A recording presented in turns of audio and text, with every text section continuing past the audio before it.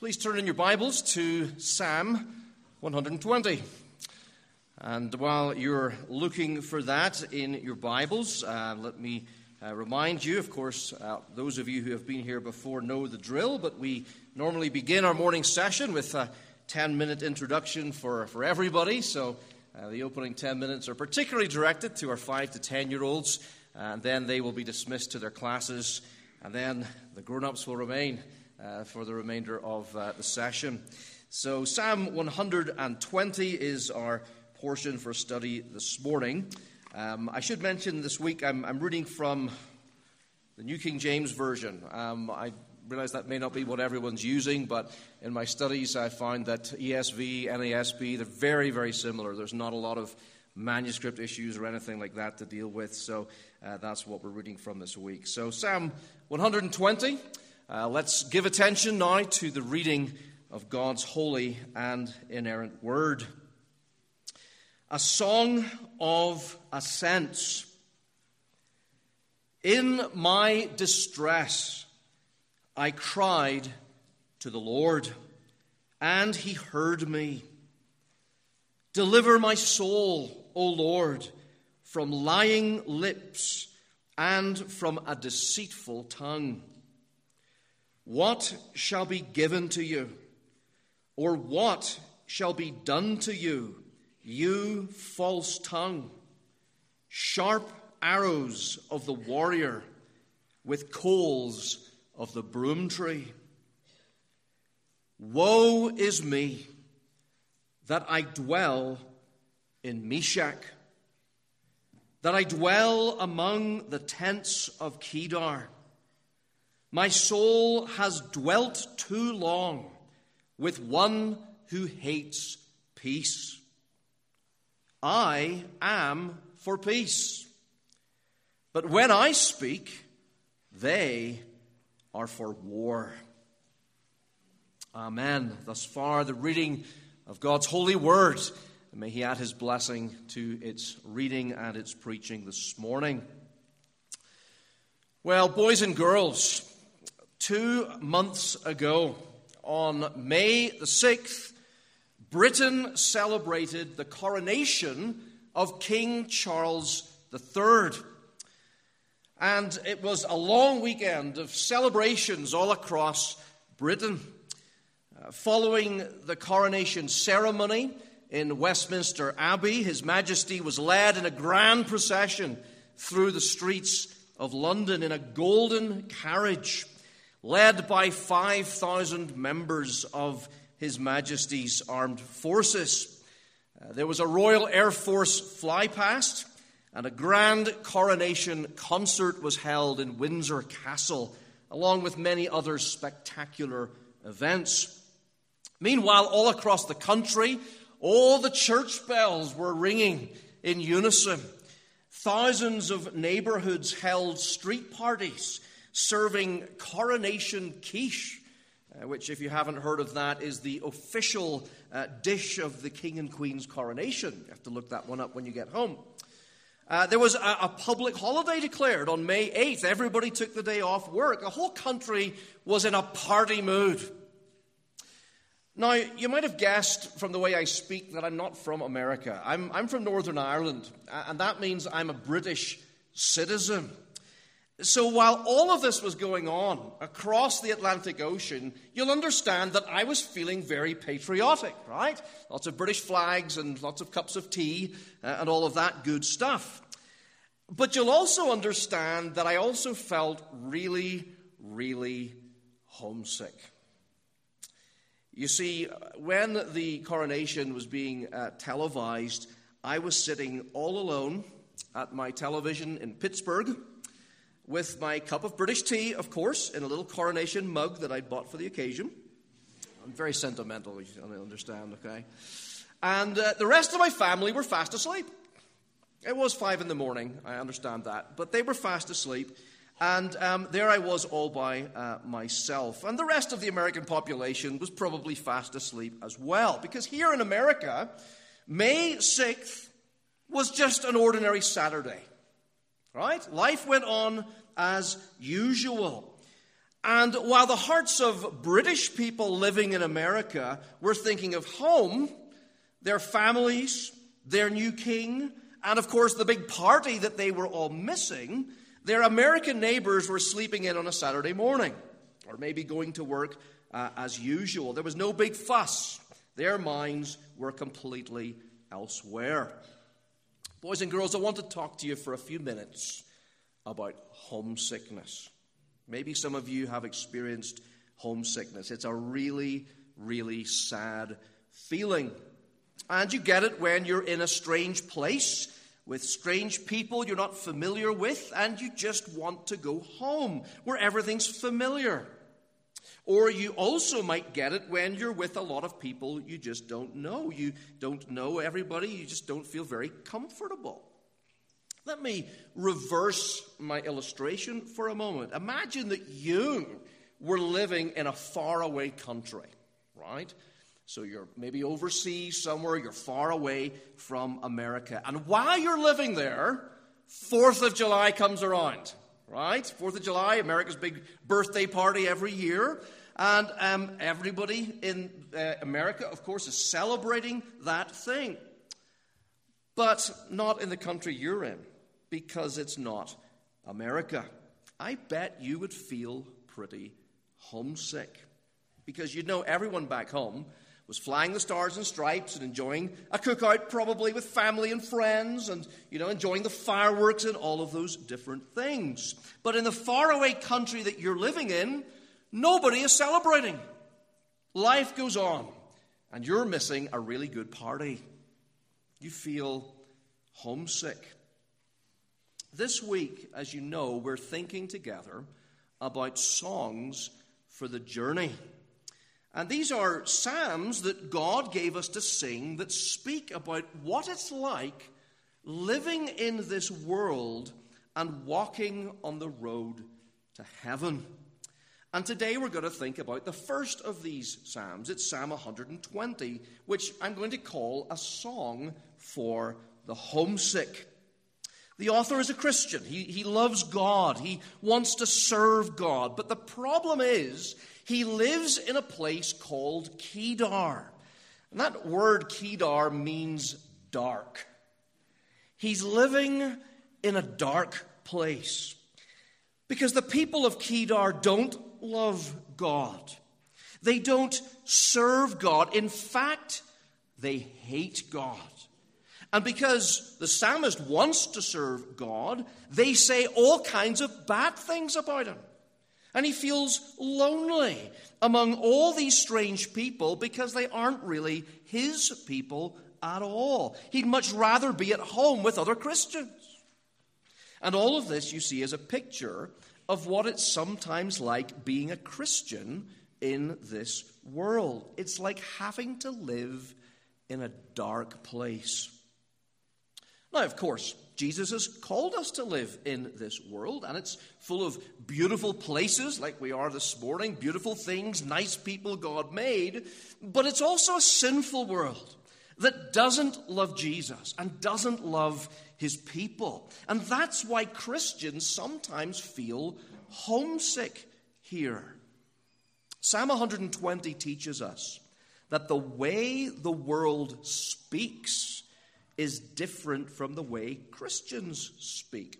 We just read in verse 2, "Deliver my soul, O Lord, from lying lips and a deceitful tongue. Sin has made this world a place of bad words and lies." So Jesus has put us here to speak clean words and to tell the truth. And this psalm also tells us that the way the world acts is different from the way Christians act. We read in verse 7, "I am for peace, but when I speak, they are for war." Sin has made this world a place of fighting and war. So Jesus has put us here so that we can be peacemakers. So boys and girls, to summarize, if you're a Christian, God wants you to speak and to act in such a way that shows that you are different from this world, that shows the world that you belong to him. You remember Jesus once said, "You are the light of the world." He wants you to shine for him in this land of Kedar, this land of darkness. He says, "You are my witnesses," so that when people see you being like Jesus, different from the world, then you'll be able to tell them about Jesus so they can serve him too. Now, before I let you go to your classes, let me tell you this as we close. You don't have to be homesick forever. That's the good news, because a day is coming when Jesus will take us to be with him. He says, "In my Father's house are many mansions. If it were not so, I would have told you. I go to prepare a place for you. And if I go and prepare a place for you, I will come again and receive you to myself, so that where I am, there you may be also." See, boys and girls, our real home is in heaven. And in the meantime, you and I are on a journey through this world. And the Lord has put his church here so that we have good friends and companions for the journey, people who love Jesus too. The great thing is we don't ever have to be lonely in this life, even though you may sometimes be homesick for heaven.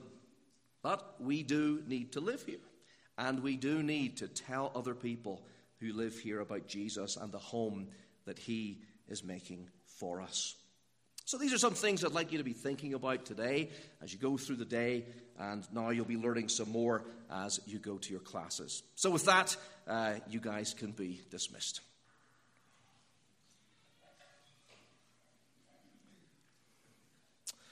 Okay, looks like everybody's moved along. So let me invite the rest of you to keep your Bible open, please, to Psalm 120 as we turn now to open the text and understand its teaching. As I just told the children, Psalm 120 is a song for the homesick. And these songs of ascent begin at the beginning of the pilgrimage, so to speak, with the Christian in this world longing for home. Brothers and sisters, we are pilgrims. Pilgrims in a foreign land, and our citizenship is in heaven. And I want us to open this topic under three headings, and you'll see they're printed for you there in the camp brochure, so you can follow along there and make notes there if you would like.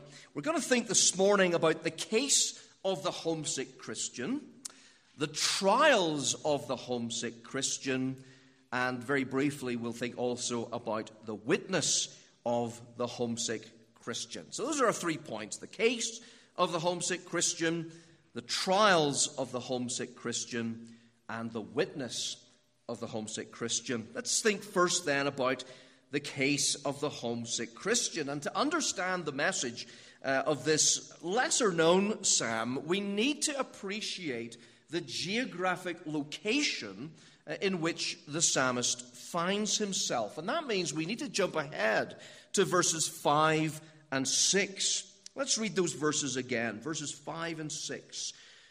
"Woe is me that I dwell in Meshach, that I dwell among the tents of Kedar. My soul has dwelt too long with one who hates peace." We need to start here because these 2 verses give meaning to the cries that make up the rest of the psalm. They describe the case of the homesick Christian, and it involves 3 things. For one thing, we see that the homesick Christian dwells in Meshach. The homesick Christian dwells in Meshach and Kedar. Meshach here refers to a distant pagan barbarian tribe that lived far away to the north of Israel. We think somewhere between the Black Sea and the Caspian Sea. So you homeschool geography experts can maybe picture where that is in your mind. It's a long way from Jerusalem and from God's people. And then the tents of Kedar refers to those wild nomadic tribes of the Arabian desert away to the south of Israel. And both these groups of people were considered uncivilized Gentile idolaters. living in the far ends of the earth. Now, the point is not to ask how the psalmist could live in two distant locations at once. This, of course, is poetry. These geographic locations are a poetic way of describing the believer's spiritual location. It's a picture of this hostile world from which he must make his pilgrimage towards heaven. The Christian dwells in Meshach, and Meshach is a sinful place. The tents of Kedar are populated with lost souls. It's a vale of tears, a place of sorrow, wickedness, and death. This is not a fun neighborhood to live in. And that's why, like the British expat who's missing King Charles III's coronation, or the American expat who's missing the 4th of July, the Christian is in a fundamentally homesick condition. You may be a citizen of the US or the UK or any other nation, but Psalm 120 teaches that in spiritual terms, the Christian dwells in Meshach and the tents of Kedar. So what is the nature of our residence in Meshach? Well, we see secondly under this heading that the homesick Christian is a sojourner in Meshach. A sojourner. That word in verse 5 translated dwell is better translated by the ESV to sojourn. To sojourn. That means to live like a stranger, as a temporary resident or a foreign national. The Christian, as the Bible teaches us, is a resident alien in the world, not native-born or naturalized citizens. The Christian is emphatically not to become settled here. When our family returned from this vacation in Colorado, we'll be staying overnight in a hotel in St. Louis, Missouri. And when we do so, you'll be glad to hear that we aren't planning to bring a U-Haul with all of our furniture and belongings to set up a permanent home there. Well, of course not, because we'll be living out of our suitcases. We'll be packed and ready to get home the next day. We'll be staying there as sojourners, not as permanent residents. Our home is in Pittsburgh, not St. Louis. I'm sure St. Louis is a lovely place. That's not where we live. Certainly not the Comfort Inn. Okay? And likewise, you see, the Christian who is living in Meshach lives out of his suitcase, as it were. Like our family after a long vacation out west, he's tired, he's ready to get home. In verse 6, the psalmist says, "My soul has dwelt too long there." And that's because his citizenship is in heaven. His heart is above. It's not on earthly things, the things of this life. Colorado's beautiful, but it isn't home. Not for our family, at least. This world has many blessings. It's a beautiful place. But it has nothing on the place that Jesus has gone to prepare for you and me. And his going before us on our pilgrimage reminds us, for another thing, that the homesick Christian has a forerunner in Meshach. That's the next thing. A forerunner in Meshach. You all know who Meshach's most famous resident was. Jesus Christ. Jesus Christ dwelt in Meshach. Jesus sojourned in this world for 33 years, and he could sing these words with deeper understanding than any one of us here. He left the glory of heaven, and he willingly moved to Meshach. Imagine that. The Word became flesh and dwelled among us. Literally, he pitched his tent among us. The Holy Son of God pitched his tent among the tents of Kedar, so that residents even of Kedar, the most hopelessly lost Gentiles, might be made inhabitants of his royal Jerusalem. Yes, Jesus could sing, "Woe to me that I dwell in Meshach." The songs of ascents were the playlist of his earthly journey as well. And what did Jesus find among the tents of Kedar? Sin, suffering, sorrow, lostness, unbelief, and death. Friends, he came to redeem the residents of Kedar and to bring them to Zion. And by way of application, I wonder, can it be said of you that you are homesick this morning? Homesick in Meshach? If so, then you reflect your Savior Jesus. You remember Christian at the opening of the Pilgrim's Progress. And I trust you know the story. He meets Evangelist.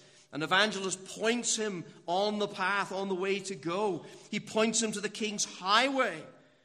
And you see, you won't begin this pilgrimage to the celestial city until you've come to recognize where you presently reside. You reside in the city of destruction. And Psalm 120 says to you and me this morning, we need to switch our address. We need to leave Meshach. Too long have you dwelt in the tents of Kedar. And if you're homesick today, it's a sure sign that you're in Christ. But perhaps there's someone here this morning and you're not homesick in Meshach. And if that is true of you, then one of two options is likely. Perhaps you are a Christian, but you've begun to set your affections on the land of Meshach, where you live. And God is calling you this morning in this scripture to consider afresh your heavenward calling. You remember how the Apostle James warns his readers in James 4:4. Do you not know that friendship with the world is enmity with God? Whoever therefore wants to be a friend of the world makes himself an enemy of God. You see, the land of Meshach is only too willing to attract new immigrants from the church. Have you perhaps begun the naturalization process this morning? Because if you aren't homesick, then perhaps more seriously, you may in fact be a citizen of Meshach. Think of that. If your home address is in Meshach, then you don't have a home address in Jerusalem. There can be no dual citizenship, one foot in the world and one in heaven. A pilgrim people know their destination. They're a people on the move. They sing the songs for the journey on their pilgrimage. And maybe some of you feel very uncomfortable being here at a Christian family camp. Maybe you're homesick for Meshach, coming to a place like this. And you can't wait for camp to be over so you can get out of here and go back to your real friends and entertainments and distractions. Jesus says where your treasure is, that's where your heart will be also. Where's your heart this morning? Is your heart in heaven? Or is your heart in this fading world? That's the case of the homesick Christian. Well, with that, we move secondly to consider the trials of the homesick Christian. The trials of the homesick Christian. And we find this in the rest of the psalm, verses 1 to 4 and verses 6 and 7. Now that we have ascertained the psalmist's location, we can examine the psalmist's condition there. And it's found in the remainder of this short psalm. And not surprisingly, the psalmist faces sore trials as long as he sojourns in this foreign land. He says, "Woe is me that I dwell in Meshach." And likewise, the Christian sojourning in this world will face many trials, which will demand great faith. And that's why we see the psalmist doing three things while he is in Meshach. The first is crying to to God in Meshach. Crying to God in Meshach. Let's look at verses 1 and 2 again. In my distress, I cried to the Lord, and he heard me. Deliver my soul, O Lord. Here is the psalmist facing great trials. He is in distress. So what does he do about that? Well, he does the right thing. He turns to God in prayer. He does what all homesick people do. He turns his thoughts homeward, and he reaches out to his Father, who is standing by, ready to help him. Friends, prayer is our lifeline in this world. Prayer should be your first port of call, not your last. And when you find yourself facing trials, you should cry out to God, deliver my soul. It is He who has stationed you here, and it is He who will sustain you here until your homecoming. That had been the psalmist's experience already. You notice he says, in my distress, I cried to the Lord, and he heard me. That's in the past tense. He's recording here a past deliverance. And that past deliverance then encourages him to pray for his present deliverance. Verse 2, deliver my soul, O Lord. Present tense. And I think there's an important lesson there for us as Christians, that our past deliverances should fuel our prayers for present deliverances. You find yourself in some crisis in life. What should you do? You should remember. You should think of history, right? Think of your own personal history with the Lord. Has the Lord been with me thus far? Yes, He has. Has He been with me in straits like this? Yes, He has. Record His past deliverances and turn them into a prayer list for your present crises. Lord, I remember how you helped me on this occasion and that occasion. Please be with me in this occasion as well. That's how the psalmist fills his prayers. But why is he presently in distress? That's because he's facing the culture of Meshach. Facing the culture of Meshach. Crying to God in Meshach, and now facing the culture of Meshach. For the past couple of years, Keith Mann here has been trying to populate short-term mission teams, right? All over the world, different places that you can go. And if you go to the non-missions night, that's really a missions night but isn't, perhaps you'll hear more about that. I think the Japan team is going this summer, right? Is that right? And they're going soon, I think. There you go. Well, let's change the illustration to Scotland, because I can do the accent, okay?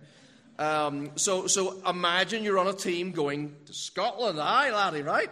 So you're going to Scotland, right? And you get off the plane, and there you are on this mission team, and you get there, you have to deal with what we call culture shock. You might have a bigger culture shock in Japan than Scotland, but we'll go with Scotland for now, okay? They kind of speak English, sort of, okay? But you'll have culture shock anyway. You come to terms with just a different worldview. I'll say a different language. I had that for the Japan illustration, but some people here have a hard time understanding Scottish people speak, okay? Maybe we need subtitles for this lecture, I don't know. But certainly different customs, right? Different etiquette, different social expectations that you will have to come to terms with when you go to that nation. Well, it's no different for the Christian living in Meshach. What characterizes the culture of Meshach? What specific sins will you have to contend with living in this world? Well, there's a whole long list that we could mention, but the psalmist mentions two in particular, two that were a real challenge for him.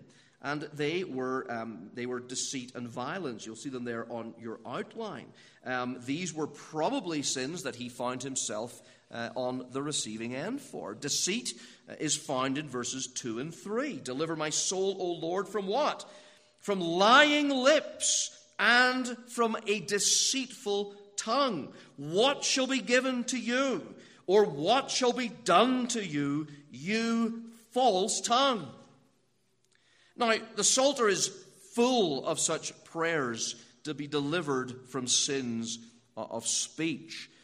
For example, Psalm 64, verse 2. Hide me from the secret plots of the wicked, who sharpen their tongue like a sword, who aim bitter words like arrows. Now, the psalmist specifies which sins of the tongue he was facing in the culture of Meshach. He says they are lying lips, a deceitful tongue, and a false tongue. Perhaps lies were being spoken about him, quite possibly. Perhaps the truth was being distorted in some way to blacken his name. And brothers and sisters, you know all about this as Christians. You live in a world that has broken the 9th commandment en masse.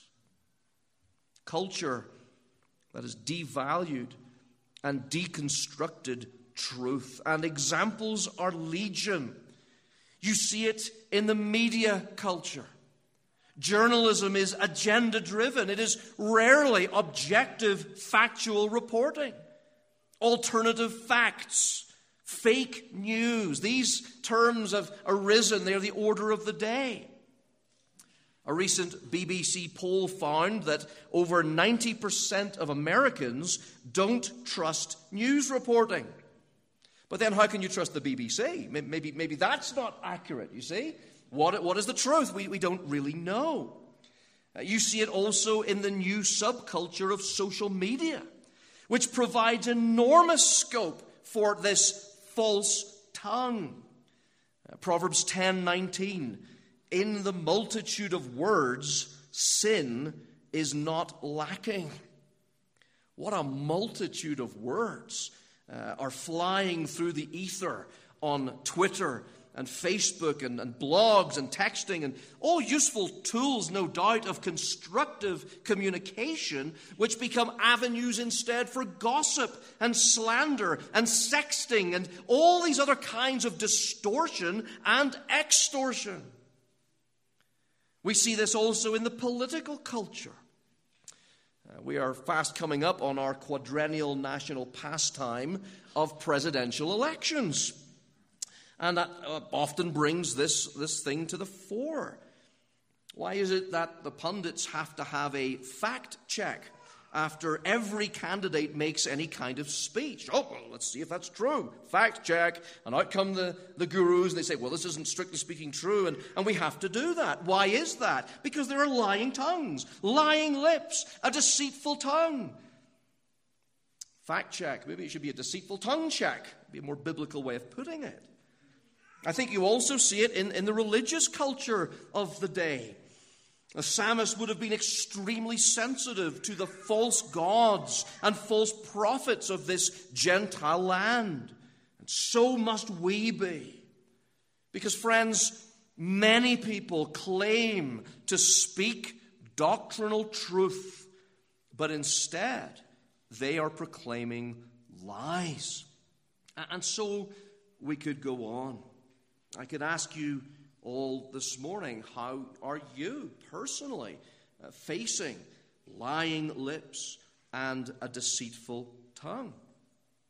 You young people, maybe in your class at school or just friends in your neighborhood perhaps, teammates perhaps, maybe they tease you because you stand for God on any number of current issues.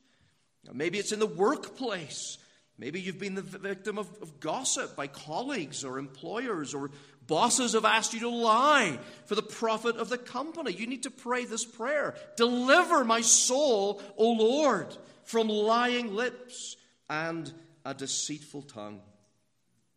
So that's deceit. But there's a second sin that really stood out in the culture of Meshach to the psalmist, and it's the sin of violence. Violence. Look again at verse 6.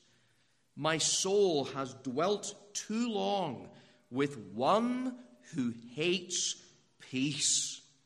I am for peace, but when I speak, they are for war. What we see here is a wholesale breach of the 6th commandment. War is in man's heart. War against God. War against his fellow man. The Apostle James again in James 4 verses 1 and 2. Where do wars and fights come from among you? Do they not come from your desires for pleasure that war in your members? You lust and you do not have.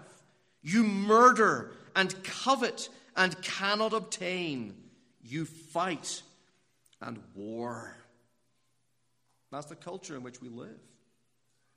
The 20th century was the most murderous in recorded history. The total number of deaths caused by or associated with its wars has been estimated at 187 million, the equivalent of more than 10% of the world's population in 1913 on the eve of the First World War. Just colossal loss of life. We're seeing it today all over the world. We're seeing it in Ukraine, where even conservative estimates reckon that military and civilian casualties number in the hundreds of thousands, with millions displaced all over the world. And that's just one of the world's current conflict zones. Well might the Christian describe the fallen inhabitants of the world in verse 6 as those who hate peace. So the psalmist had evidently been on the receiving end here too. Maybe you've been attacked, perhaps physically or otherwise, for your stand as a Christian. And this again is why we are homesick. This is not our home. You're crying to God in Meshach as you're daily facing the culture of Meshach. But you're also, thirdly, awaiting the judgment of Meshach. Awaiting the judgment of Meshach. You remember that the psalmist asked the question in verse 3, what shall be given to you? Or what shall be done to you, you false tongue? Is God going to stand idly by as our culture descends into chaos? Well, verse 4 tells us. Here's the answer to the question. Sharp arrows of the warrior with coals of the broom tree. Now, what on earth does that mean? That's maybe hard for us to get our heads around. Well, sharp arrows and hot coals are very common biblical metaphors for the sinful tongue itself. So what the psalmist is saying here is that the lying tongue will receive its own medicine. It will receive a punishment that is fitting the crime. And make no mistake, the judgment of God is terrible to contemplate. Arrows shot by a warrior are arrows from a trained hand that will certainly hit their target. And they are from a strong hand, guaranteeing a deep penetration of the arrow. A punishment fitting the crime. Make no mistake, God is going to judge all sins of speech. Jesus says in Matthew 12:36, but I say to you that for every idle word men may speak, they will give account of it in the day of judgment. For by your words you will be justified, and by your words you will be condemned. And then these coals of a broom tree. These are, in the words of one commentator, quick in flaming, fierce in blazing, and long in burning. The wood of the broom tree was a favorite fuel in that time for these reasons. Meshach is the city of destruction, and Jesus warns us of a place where the fire is not quenched. And in the meantime, as God's people living in this culture, we need to be patient throughout our pilgrimage, expecting deceit and violence to seemingly go unpunished by the world, but knowing there is a judgment to come. You may be sojourning in a violent world, but you are waiting for the arrival of the Prince of Peace. So let me ask you again, are you a homesick Christian? The trials of this life will only increase your homesickness.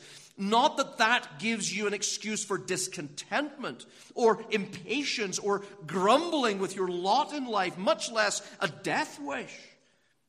That's not the example that Jesus left us when he faced the trials of Meshach. He faced false witnesses. He faced violence when he sojourned in this world on your behalf. 1 Peter 2:23, when he was reviled, he did not revile in return.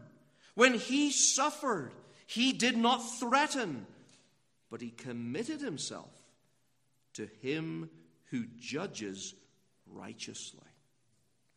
And that is how you and I must respond, living as homesick Christians in this world, as people seem to get away with murder and much other besides. The Christian should have a holy aspiration for glory. Paul, you remember, suffered the trials of Meshach more than most of us ever will. He wrote the letter to the Philippians while in prison, awaiting trial for his life, and the trial made him homesick. He expresses this tension in Philippians 1:22. He says, "But if I live on in the flesh, this will mean fruit from my labor, but what I shall choose I cannot tell. I am hard pressed between the two, having a desire to depart and be with Christ, which is far better." Well, we thought about the case of the homesick Christian, and we thought about the trials of the homesick Christian. And briefly, as we close, we want to think about the witness of the homesick Christian. In verse 7, the witness of the homesick Christian. One of my favorite travel writers is the British comedian Michael Palin. Some of you may know that name. One of his travel documentaries records a year-long journey through the Himalayas. Pakistan, India, Nepal, Tibet, Bhutan, China, and Bangladesh. And it's really striking. Everywhere he goes, he and his English film crew are a subject of intense curiosity. Often a great deal of suspicion as well, and just occasionally open hostility. And that's because they are strangers in an incredibly remote region of the world, where strangers are often unwelcome. And of course, they stand out. They just don't fit in. As soon as they open their mouths, it's clear they don't belong there. The Christian is to stand out in the remote land of Meshach. And make no mistake, the Christian must open their mouths in Meshach. The last verse says, "I am for peace. But when I speak, they are for war." When I speak, the Christian has a voice in Meshach. And it's crucial for us to understand that we are not to be silent despite the decline of our culture all around us. You see, the application of this psalm this morning is not to go underground. into some kind of Christian subculture, shrink-wrapped from this world and camping out till Jesus comes back to rescue us. That's not the burden of the psalmist. Rather, it is to maintain a public witness to a seemingly unresponsive world. As pilgrims in this world, we are called to be salt and light. And the salt must come in contact with the meat it preserves. And the light must come into contact with the darkness. So let me challenge you as we close. How's your Christian witness in Homesick? How's that going for you? Are you living a holy life in Homesick? Peter tells us in 1 Peter 2:11, "Beloved, I beg you as sojourners and pilgrims, abstain from fleshly lusts, which war against the soul, having your conduct honorable among the Gentiles, so that when they speak," here's the speech again, "when they speak against you as evildoers, they may, by your good works which they observe, glorify God in the day of visitation." Are you living a holy life in Homesick, or is your life indistinguishable from the residents of Homesick? Ask yourself seriously this morning, is there any discernible difference between your conduct and that of the world around you? Is there any discernible difference, for example, in the movies you stream or the songs on your playlists? Are they those of Homesick? Is there any discernible distinction in the language you use?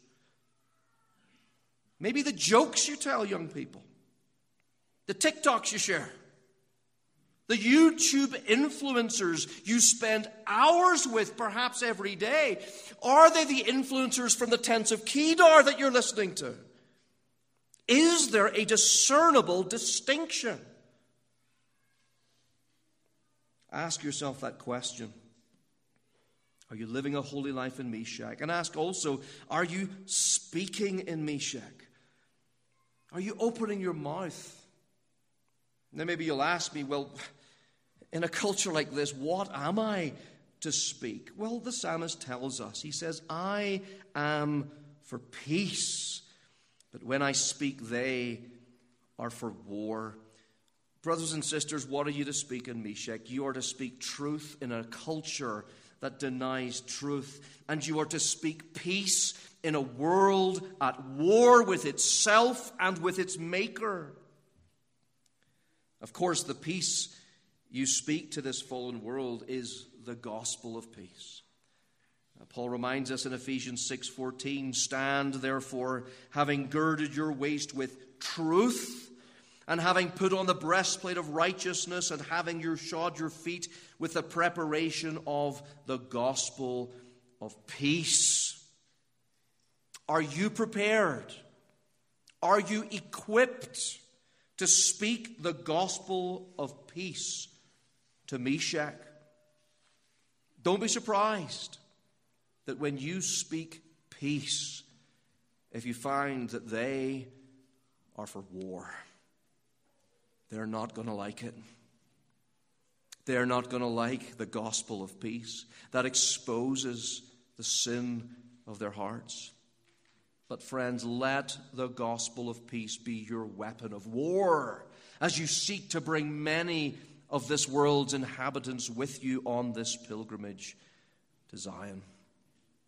So, Psalm 120, the case of the homesick Christian and the trials of the homesick Christian and the witness of the homesick Christian. Whether you're missing the 4th of July or the King's coronation this summer, wherever you find yourself on God's globe in this life, remember that your home is in heaven.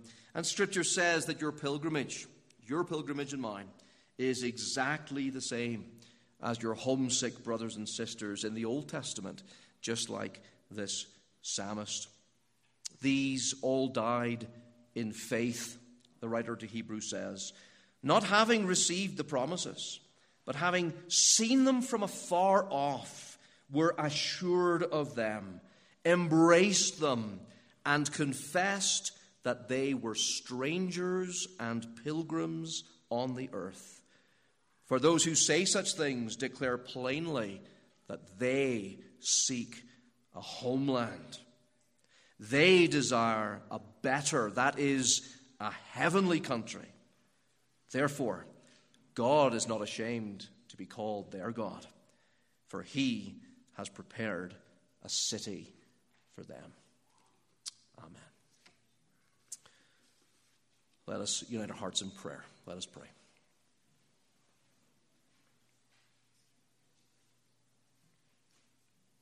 Our Father in heaven, we come before you this day and we acknowledge before you that the world in which you have called us to live and bear witness is a dark place.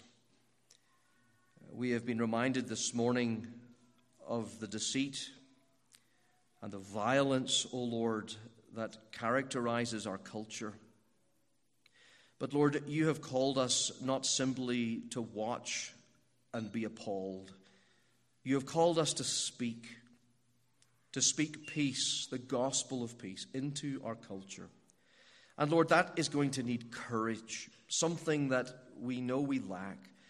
Would you please, by your Spirit, fill each one of us, O God, with that courage that we see in Christ, our forerunner in Meshach, who spoke with all holy boldness into his world.